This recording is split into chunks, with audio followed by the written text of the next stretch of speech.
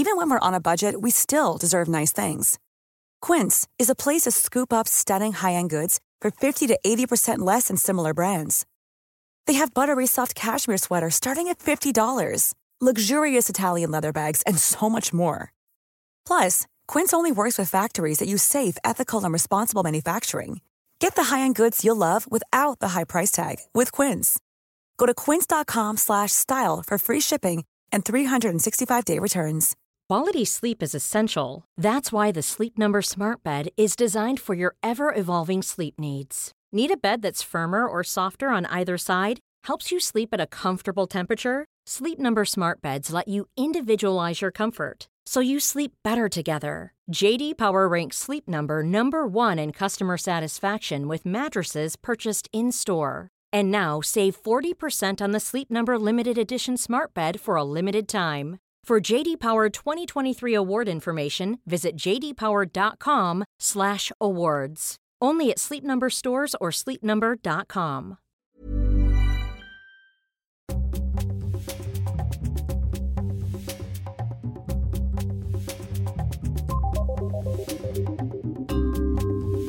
Hello and welcome to Your Book, the podcast for literary nosy Parkers.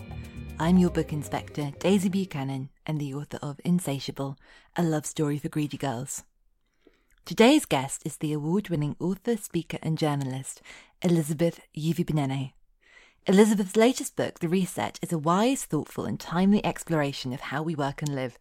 If you're struggling to make sense of your relationship with these things after 2020, and I certainly am, this is comforting, nourishing and inspiring. We talked about Malcolm Gladwell, Danielle Steel and the power of creative collaboration. Congratulations on your brilliant book. Thank you so much. But also, because I've been self-employed for about 10 years now. But even so, there's lots of stuff about office and the way offices are run. I'm my own boss and my boss is the worst.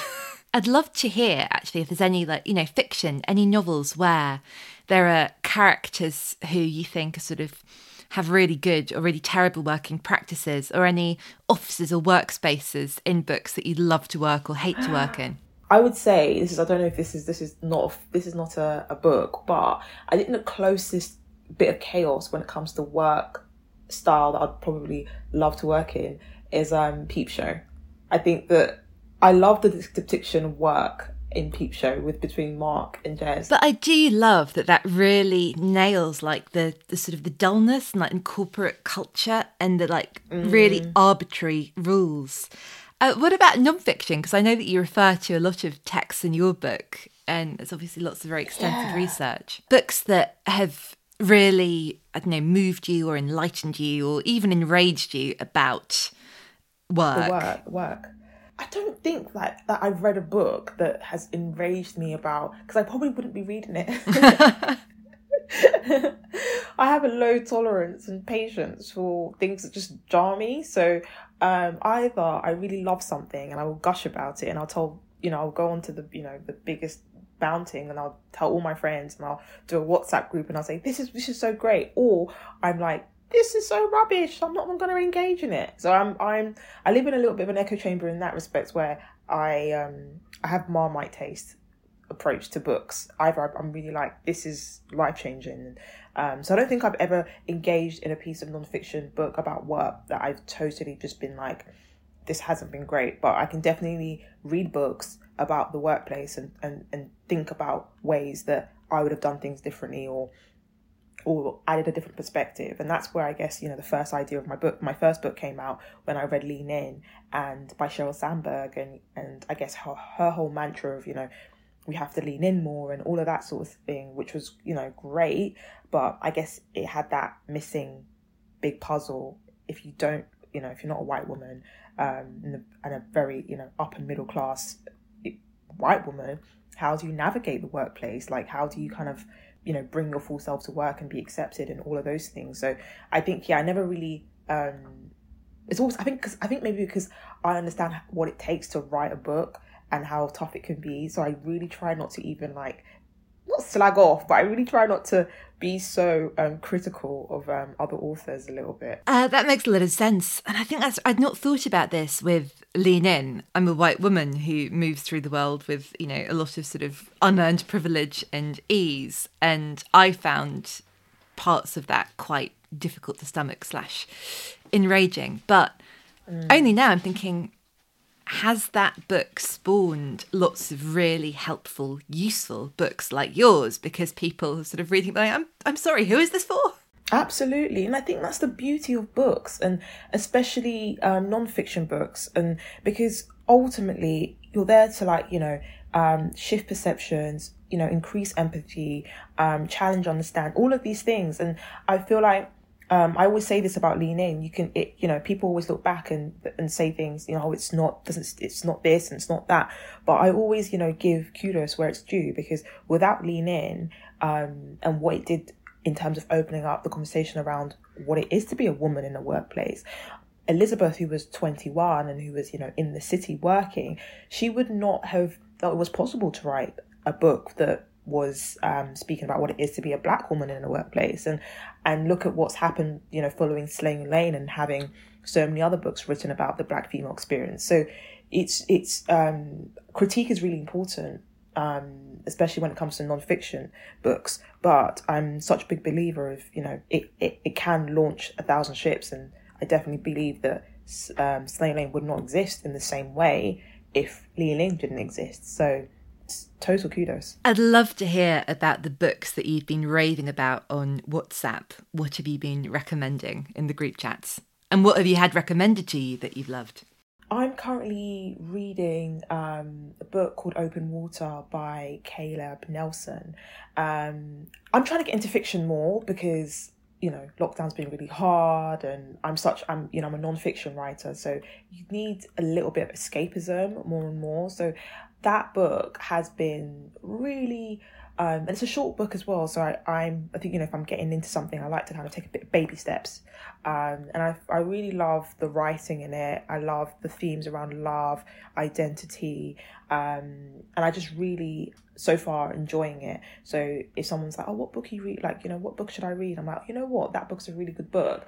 And I haven't finished. I don't want to do any spoilers, but I just love the fact that, you know, your two central characters are black, and there's the themes around love and unexpected things happening, and just it feels just full of energy. And he writes beautifully, absolutely beautifully. And I'm a sucker. I'm such a sucker for language. Like, honestly, love it. Like, I think it's, like I always say, you know, it's not what people do, it's, you know, it's what they say. And I think the reason why I love books and I fell into writing, but one of the reasons why growing up I used to love English more than any subject was just the fact that I was really bad at maths, and maths didn't explain the world to me at that age when I was like 10 and I was reading books on my own, sort of thing. Numbers didn't explain certain things I saw around me, divorce in terms of like my parents getting divorced, and you know, friendships and all of these questions I had about the world. Numbers didn't really explain it to me. It was all through like language and words, and I think that's why I loved books like such as Jacqueline Wilson and all of these kind of like childhood books, because it just made me really understand the world better. Well, tomorrow at the time of recording, so this will be in the past, I think, when people hear it, yeah. I am doing an event with Caleb at Bath Lit Festival, so I will tell him how much you love his book. Please do. I loved it too. I really loved it. And something, I found it really moving that he was talking, you know, with such honesty and vulnerability about being a man and being in love. Yeah. And you don't hear that very often. And it's a little while since I've read it now, but I have a memory of him talking in that book about his character loving Zadie Smith and talking about sort of black artists and creators and writers. And I was wondering if that's come up, and if you've read much Zadie or felt moved to read any of her. But I also want to ask you about Jacqueline Wilson. Yeah, and honestly, I think people know that she's the GOAT. I think people get it. I think I'm 29 right now, and I can't meet anybody else who everybody gushes about Jacqueline Wilson and their impact, and her impact, on their lives. And I think the thing that I love the most about her books is it always had a perspective that I could relate to. And not because, you know, I grew up in very similar circumstances as some of her characters, but it didn't feel perfect.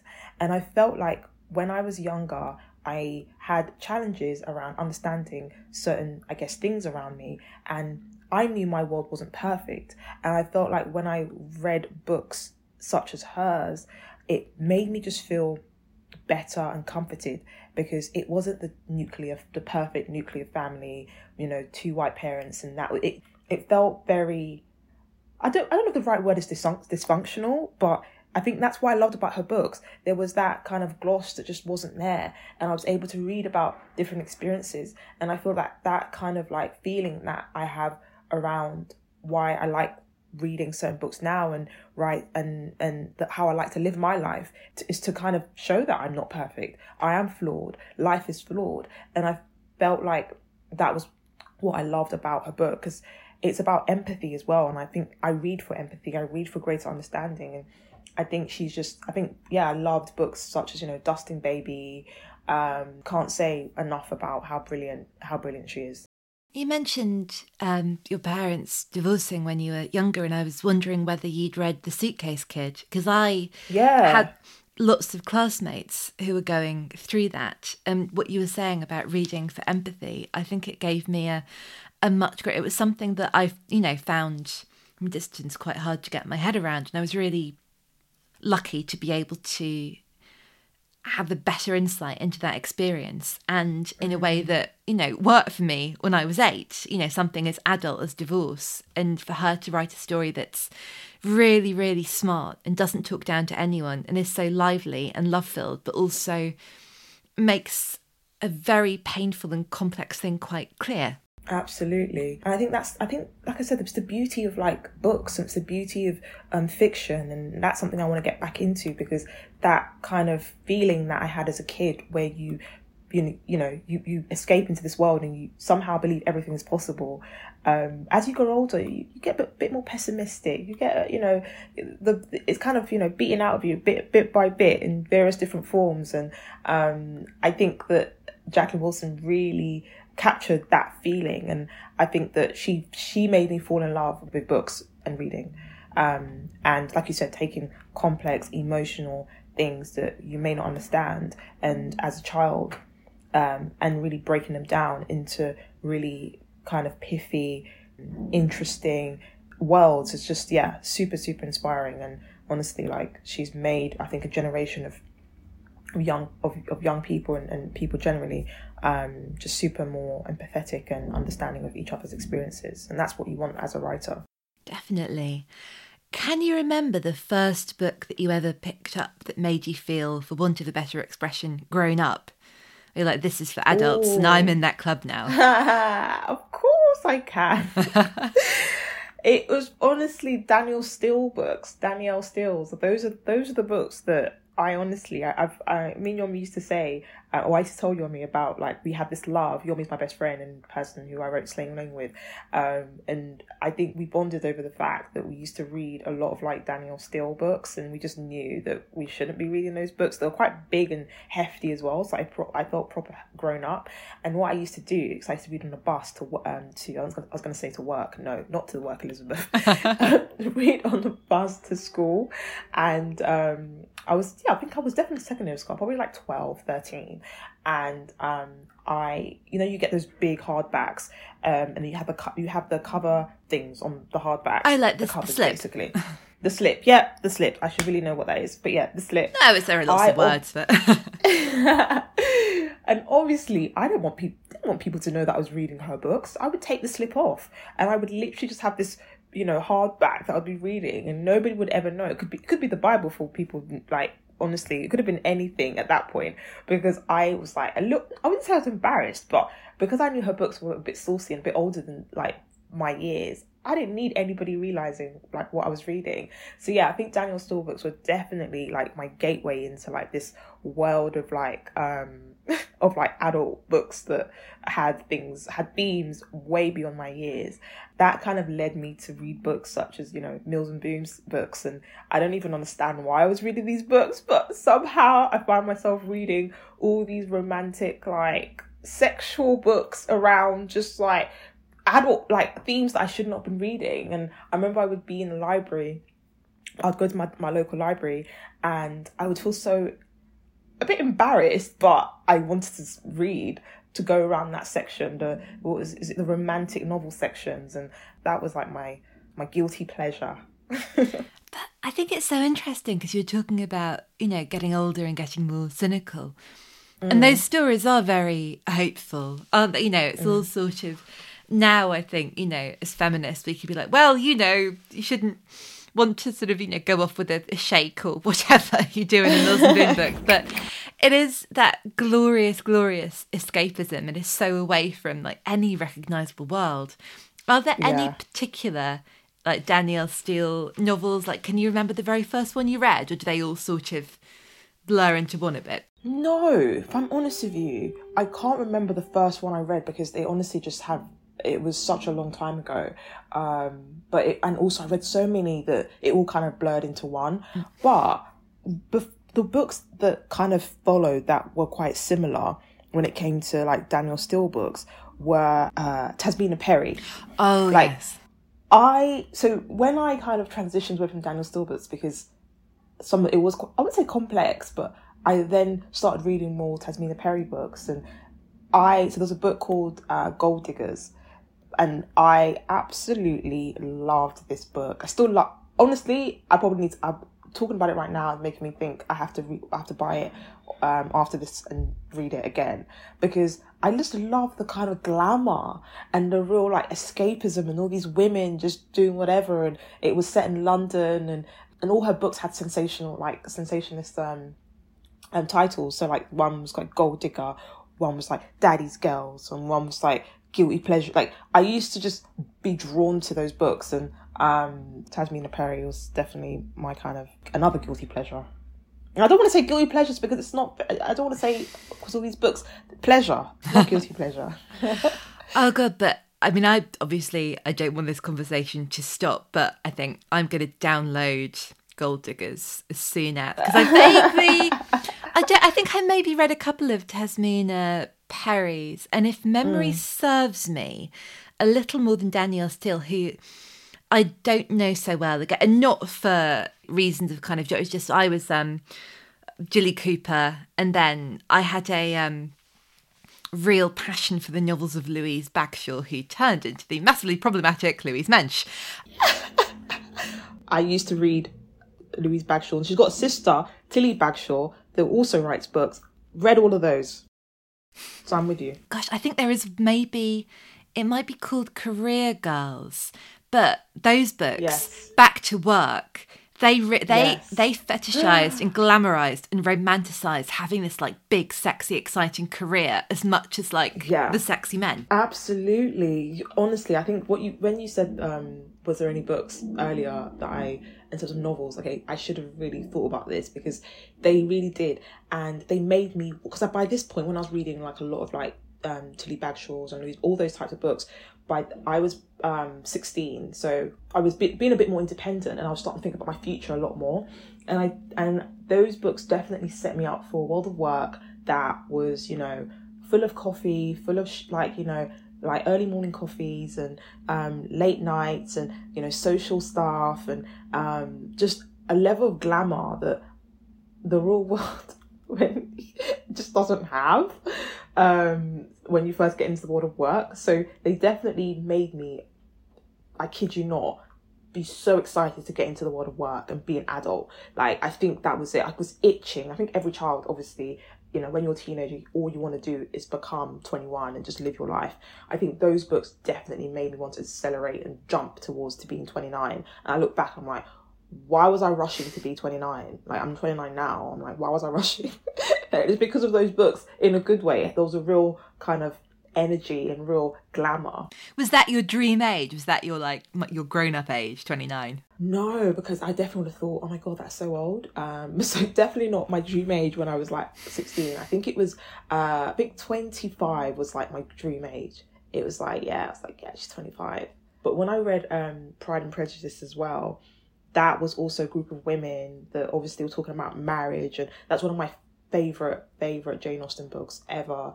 And another book I really need to read again. And I just love Pride and Prejudice. And that was another book that I read around that time that also, obviously it was obviously set back in God knows when, but it was also a book that was speaking about themes that around marriage and all of these things that I was just so desperate to like, but not become, but I really was just very excited about being an adult. And I suppose Pride and Prejudice, even though it's about marriage, it was written very much at a time when, you know, as a woman, marriage was your business. That, you know, what I guess I think the book is about is weighing up, you know, the craving and yearning for romantic love with having to make quite a sad and pragmatic decision about your future because your options are limited. Absolutely. So what led you to Pride and Prejudice? What made you think, oh, I fancy that? GCSE, I had no choice.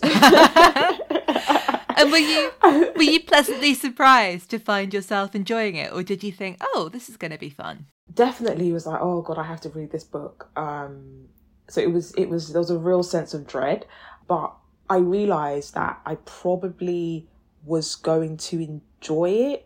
Was probably when I opened the first page, and you know that the famous, you know, first line of Pride and Prejudice is, you know, it is a truth universally acknowledged that a single man in possession of a good fortune must be in want of a wife.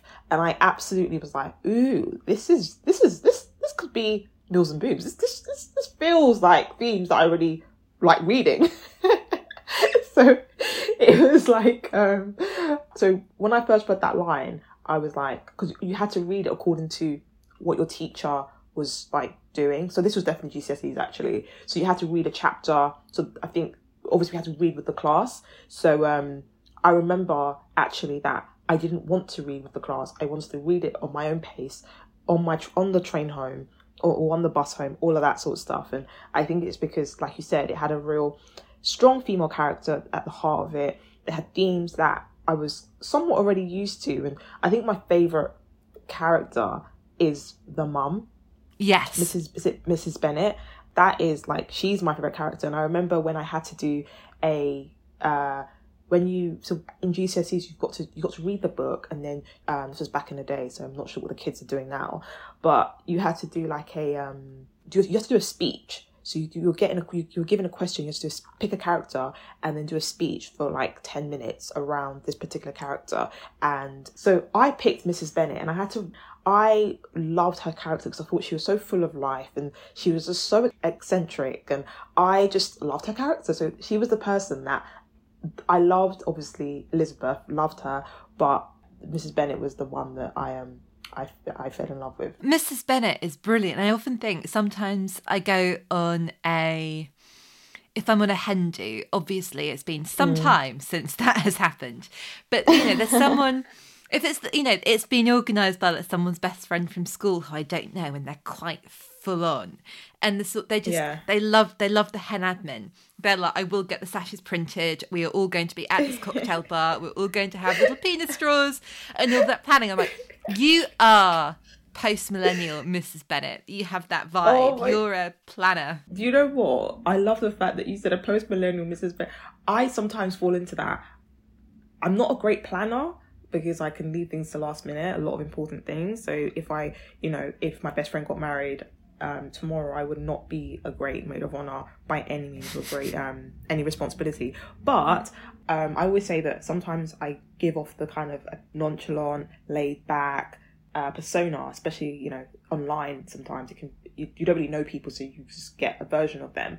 And I'm always reminding people, no, I am very uptight. Do not take this for granted. Like, I am so uptight, and if you spend like more than a day with me, you realise that I am a post-millennial Mrs. Bennet, like very much like her. That's brilliant.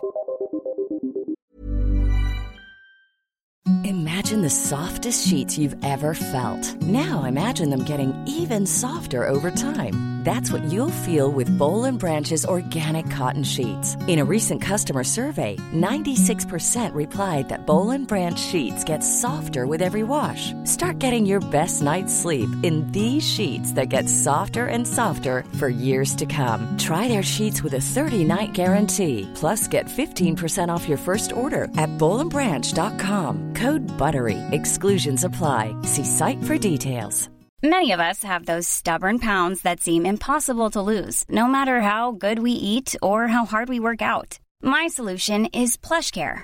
PlushCare is a leading telehealth provider with doctors who are there for you day and night to partner with you in your weight loss journey. They can prescribe FDA-approved weight loss medications like Wegovy and Zepbound for those who qualify. Plus, they accept most insurance plans. To get started, visit plushcare.com/weightloss. That's plushcare.com/weightloss. Cool fact, a crocodile can't stick out its tongue. Also, you can get health insurance for a month or just under a year in some states. United Healthcare short-term insurance plans, underwritten by Golden Rule Insurance Company, offer flexible, budget-friendly coverage for you. Learn more at uh1.com. We'll be back to Elizabeth soon, but now it's time for my Steal of the Week. This week I've chosen The House of Sleep by Jonathan Coe. The story of narcoleptic Sarah, whose dreams are so vivid she becomes convinced they are real. Terry, who revels in his own insomnia, and the strange sleep scientist and researcher, Dr. Gregory Dudden. Coe's plot is complex and compelling, but it's his characters you really care about. Sparky, funny, smart and sad, this is one of my all-time favourite novels. The House of Sleep by Jonathan Coe is published by Penguin and out now. Now, back to Elizabeth. Did you ever read, this is a book about work that I loved so much, The Undomestic Goddess by Sophie Kinsella? Yes, yeah. I definitely, she's another one that I used to just love reading as well. And just on your point about what people present and what the reality is, I think one of my favourite writers in the whole world is Malcolm Gladwell. Surprise, surprise, non-fiction writer says they love Malcolm Gladwell. There's no prizes there.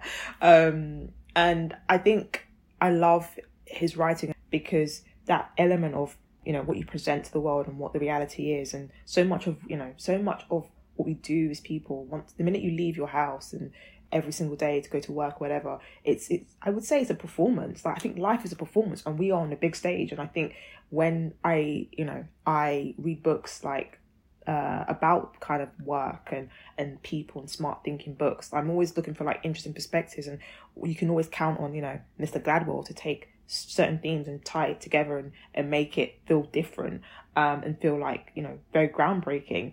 Is really that kind of book that does make you think about what people present and what the reality is. And these are the reasons why these people have done, really exceptional, but it's not for the reasons why you think. And I think that we are always kind of, you're on a treadmill a lot in life, and you kind of do things and you don't know why you're doing them, but some of it's learned, some of this you pick up by your parents and things like that. So to have a book that kind of breaks it down and kind of, flips these themes around success, around, ambition and getting ahead in life, and flips it in an interesting way. I think it's super interesting. And it's one of my, it's the book that I gift to people. Like, it's definitely that book. Yeah. That's definitely the book that I give to people. And even when I buy it myself, every few years I find myself buying it because I'm like, you know what, I really need to read that again, jog my memory. And somebody would come to my house or and I'll literally be like, you know what, I think we're having a conversation about life and just after a glass of wine you're just chatting and you're like, you know what book you'd really like, what book that would really get you rethinking the way you approach life. And it's always that book that I will reach on my bookshelf and hand over and say, you keep it and try and return it to me when you're done. And then, nope, they never do. I love to think that these books are kind of on journeys throughout the world, and then, these people will be having conversations like, you must read this, but I've never read it, and I think I probably will before Tasmina Perry. It sounds brilliant. Does he write by case studies and studying specific people, or does he? So who? Yeah. And are they known people, or just examples that he knows? A mixture, and I think that's what's so interesting, because it isn't, you know, it is a mixture of people that or very visible people that you may know. If there's a book that I wish when people ask me this, you know, oh, what is the book that I wish I wrote, I'm always reluctant to say any other book other than the first book I ever wrote, which is Staying Lane, because genuinely that's the book I wish I wrote. So I'm lucky. Secondly, it would definitely be any book that Malcolm Gladwell writes, because, as I said, I think he's, you know, one of the greatest spellbinding non-fiction writers of our time. And I think there's power in books and writing, that being able to kind of simplify big themes and add different contexts to it, and present that to the world. I think it takes a lot of courage, in all honesty. I think being a writer and writing a book, like I said, fell into this whole world, and I don't take it for granted every single book. So when I'm even sent a book, I always want to post it, even though I may not have read it, but I just want to just give props to that writer and give props to that book, because it, you know, behind that author, there's publicists, there's marketing, there's doubts, there's sleepless nights, there's so many different bits that make that book, you know, sitting there proudly in Waterstones or sitting there on an online bookstore. Awesome. I can really, really feel and see and hear the Malcolm Gladwell in The Reset, for sure. That sense of the voices. No, thank you. That is I'm so glad you said it. I was fishing for that compliment. I'm joking.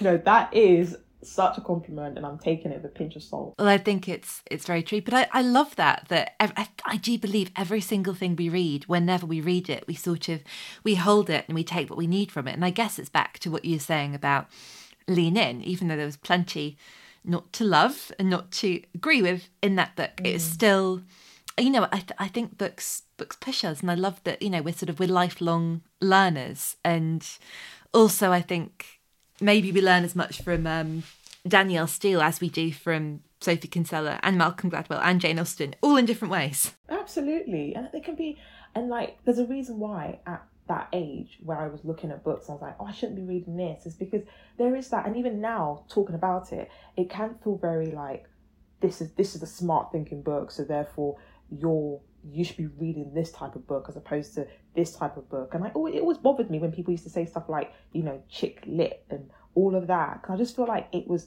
number one, very sexist, and the books that people read they tend to be the books that kind of fall into that category. Like, do you know what I mean? Like, I don't necessarily feel like and it can feel very snobby sometimes when people talk about one book versus the other, or one category of book versus the other, because that's just, I think I think it does a disservice to the power of what a book does, generally. For sure. And I think over the last year, I've definitely kind of found myself reaching for soft landings and rereading, and not necessarily wanting to challenge myself, and trying really hard to, but also sort of maybe alternating my books a bit. And I think it's really good for me to read something that I'm not necessarily drawn to, because if I just read what I wanted to read, I'd probably just read like The Man Who Made Husbands Jealous over and over and over again. Did you notice any changes over the last complicated year? I know you said you were trying to maybe read more fiction. Yeah. Is that because fiction sort of feels more fun, that you can, like with non-fiction, it's sort of justified as like I'm reading but I'm doing something productive? I think my habits, because I was writing The Reset over lockdown, and I don't like reading while writing, especially as an author. I like to just write within a vacuum, and that's probably why it was really hard to write this book, if I'm being so honest, because writing a book about how we work and live, and this is the idea I came up with the idea pre the pandemic, but writing this book under the pressure cooker of, you know, a pandemic and people talking about these themes every single day, either on the radio, either, you know, on online articles, and just everyone just talking about these themes. I think it made writing really hard, and I think you can't write for other people as well, and you can't. I think those are the books that, it can get quite navel gazing, and, you know, you're writing because, you know, someone's going to be like, oh, that's a great point, and you can't. You just have to write from that kind of like from your heart, and I think that's what I love about fiction sometimes, because there is that real sense of, and I think that's why I'm really loving Caleb Nelson's book, Open Water, because there's a real vulnerability. And sometimes with non-fiction, it's hard. Like, I would say maybe non-fiction books around work and all of those things, they don't feel as vulnerable personally. And I think what I love about fiction, why I'm giving myself this rule to, for the rest of the year, pick up more fiction books off my bookshelf, is because I just believe that the best books have vulnerability at the heart of them, but the best stories start from that. And I think that to be a great writer, to be a great speaker, to be a great anything in this life, like, you need people to connect to what you're saying. And I think that books really do that, and I feel like the best books have that at the heart. And I think that's why I think my reading habits have become more attuned to me trying to get that vulnerable Elizabeth back, the optimist and the person was so hopeful about the future, and didn't know what 29 would look like at all, but still wanted to basically be a bit older because that was where it felt fun, it felt glamorous. And I think, yeah, so absolutely, I feel like it has changed. My lockdown definitely changed, and what happened over the last year or so has absolutely changed my reading habits. And because if we don't have hope, and that's what fiction does, then what do you really have? Oh, that's so true and so wise. I'd love to hear about books that are coming up, anything that's on your shelf or, you know, on your bedside table, not to rush you through Open Water because it's so beautiful. Take your time. But honestly, I'd love to hear about what you're looking forward to reading. I've been sent Dr. Sophie Mort, A Manual for Being Human. So I've been sent an early proof of it. I'm super, super, super excited to actually read it because she talks about, you know, happiness and how to live a happier life in a very practical way, and how the fact that, you know, we don't tend to... She talks about, you know, loads of people are struggling and we don't know why, and she talks about the fact that, you know, we're not raised to understand ourselves, and we are raised, you know, to in fact misunderstand ourselves, and, you know, fearing the thing that makes us really us. And I love stuff like that. I absolutely love like ideas around that and ideas around happiness. So, and she's a therapist, so I'm totally, excited to kind of, I guess, weirdly detox. So I think after I finish Open Water, I might start that for sure. And then I'm looking forward to reading Ortega Wagba's Let's Talk About Money, because I love books that just talk about uncomfortable situations and uncomfortable conversations. And I think that, you know, money is like, you know, being one of the most awkward conversations to have. What I said about reading fiction, those are my two exceptions for the rest of the year. Oh, but that the Manual for Being Human sounds brilliant. And Ortega's book is, I've been like dreaming of that. I mean, desperate to read that for ever since she mentioned writing it. And I think there are so many books about money, but so few. And I think she is absolutely going to do this, that are sort of really emotionally intelligent about it and say, this is why this thing is so painful. And it's exactly what you were saying about maths, you know, when you were younger, be like, this doesn't help me make sense of the world. And the idea that, and all writing about money, it seems to be like, it's either take your spare £100,000 and put it in the savings account, or have you thought about giving up coffee? And neither of those help. Oh my God. So I'm just about to start, because we need to talk about money. Yeah. I can picture the proof, but you know, sometimes when the title, but that's, I know it's just going to be brilliant. And I think probably a really great companion read to The Reset and the subject of work, how capitalism is screwing us all. Do you know a book, I think it might be called Real Life Money by Claire Seal, who's My Frugal Year on Instagram.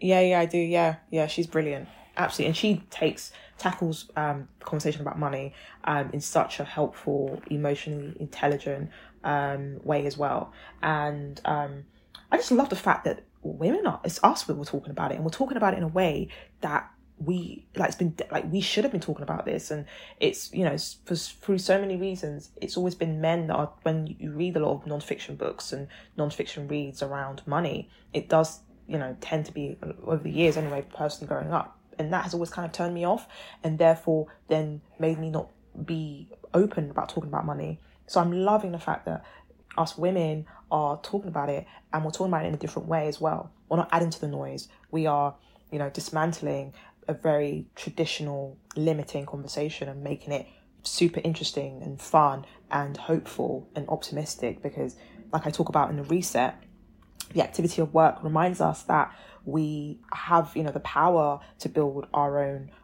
futures, because that is why we go to work every single day. That is why we kind of get up. And if you don't have that kind of hope that you can do that, then what are you doing it for, essentially? So it is that hope that, we kind of like, I feel like is really important. And I talk about it in the sense of a good life.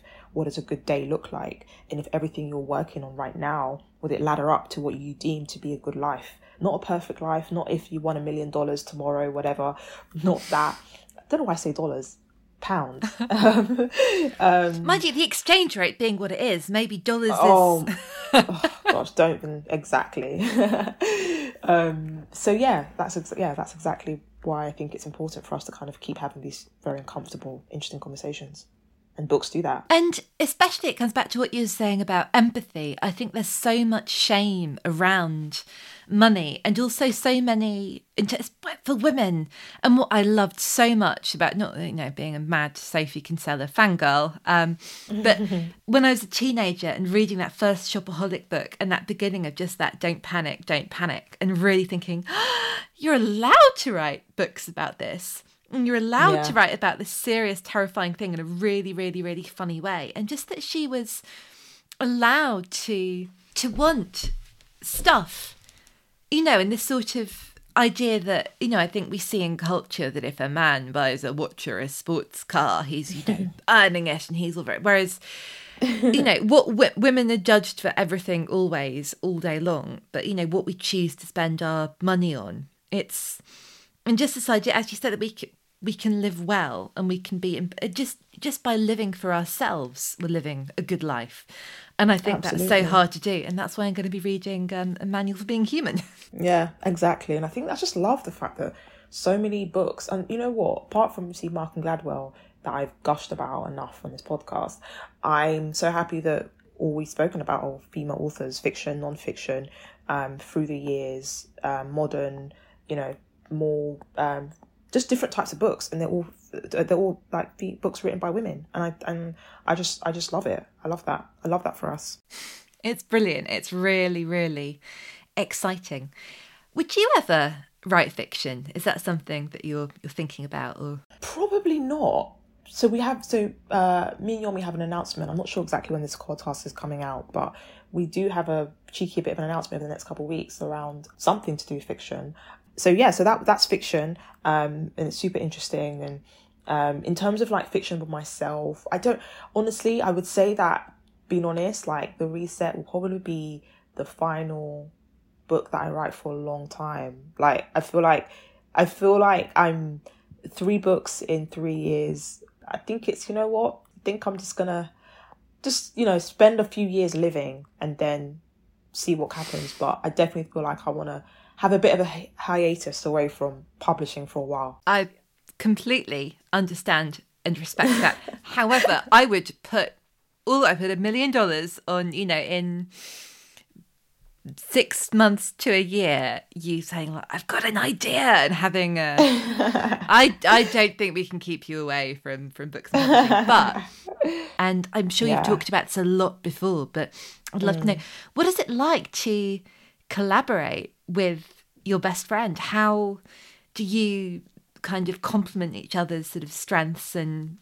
do you find yourselves each other like taking on different roles, or does it work because you think in a similar way? It's so interesting because, like, I wonder if Yomi would agree, but we work effortlessly with each other when it comes to writing, and just generally, like, I would say we work so much more. Like, I honestly, like, I'm not saying it's always easy to work with your best friend, and I think we've had challenges over the past couple of years, like absolutely, like anybody would.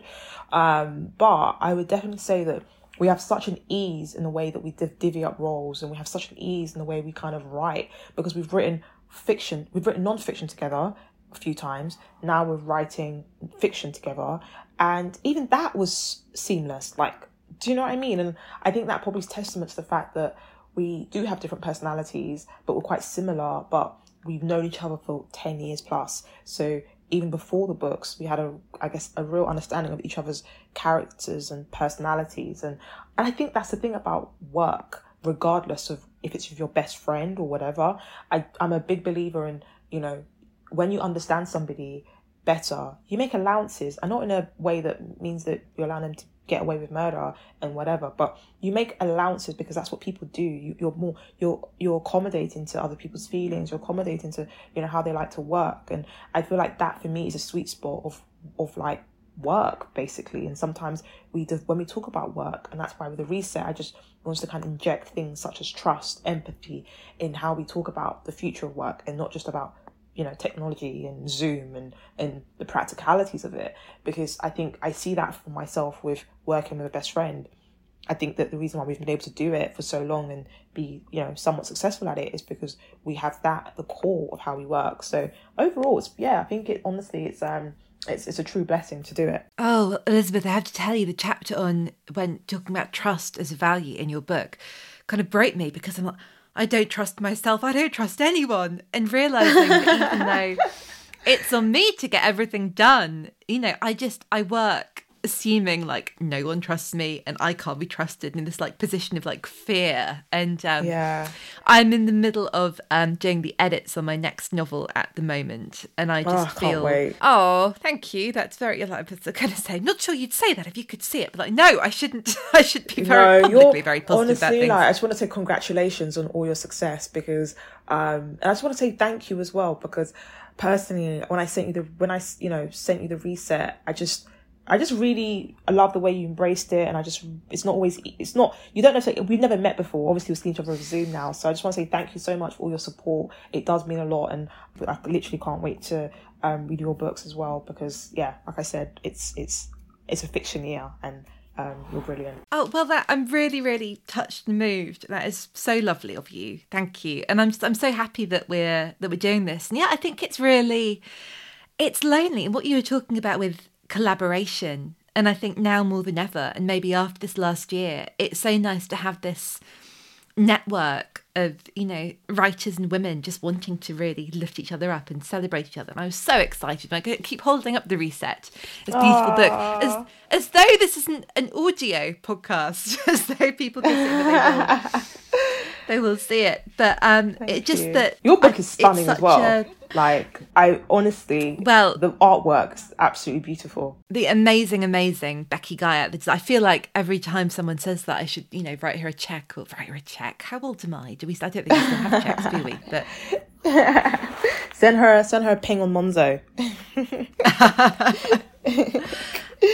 You know, yeah, exactly as you say, that awareness of just, you know, it really does take a village to make a book, and that, you know, now there are, you know, so many working. So I love that I think if we can take anything from, like you're saying, this year, these times, but, you know, these strange times, going back in, that it has been, I think, a time of reading, and, you know, books have certainly soothed me, and that's been my point of connection and of humanity, and of hope and trust. Absolutely. And I think that's what's exciting about, I guess, reading at this point, because I'm such a believer that when you're at the most kind of like vulnerable, and you're like this time, it's going to birth a lot of beauty and a lot of ideas and a lot of different types of books, because we are forced to rethink so many things about the way things were done, and we're forced to kind of lean into the unknown a little bit more. And I think that's where you're going to find a brilliant idea. If somebody's going to literally be like, I'm going to write about this because we've never had this really weird, strange time, and now this has maybe I've jogged a memory about this, and I think it's just like super, super interesting, and it's super exciting. Huge thanks to Elizabeth. The Reset is published by Hodder Studio and out now. Your Book is produced by Dale Shaw for New Alaska and hosted by Acast. Thank you so much for listening to this conversation and lending us your ears. You can follow Your Booked on social media. We're at YBooked. Look out for book recommendations, words of wisdom from old guests, and occasional shelfies. We love it when you share the podcast with your friends. Thanks so much to everyone who's left a 5-star review. It's the best way to help other people to discover us and to discover new books. You can find a list of all the books mentioned by Elizabeth on acast.com/booked and check out her selection in our bookshop on bookshop.org. For now, I leave you with this from Balthazar Gracian. A synonym is a word you use when you can't spell the other one. See you next time.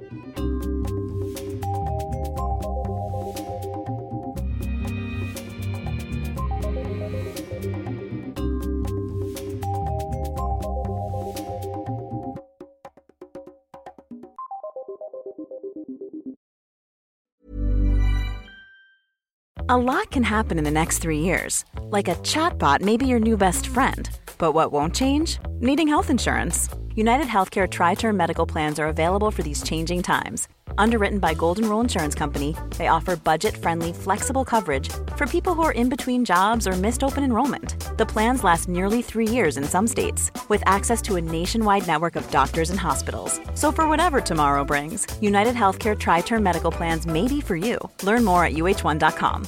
Hey, it's Paige DeSorbo from Giggly Squad. High quality fashion without the price tag. Say hello to Quince. I'm snagging high-end essentials like cozy cashmere sweaters, sleek leather jackets, fine jewelry, and so much more. With Quince being 50 to 80% less than similar brands. And they partner with factories that prioritize safe, ethical, and responsible manufacturing. I love that. Luxury quality within reach. Go to quince.com/style to get free shipping and 365-day returns on your next order. Quince.com/style.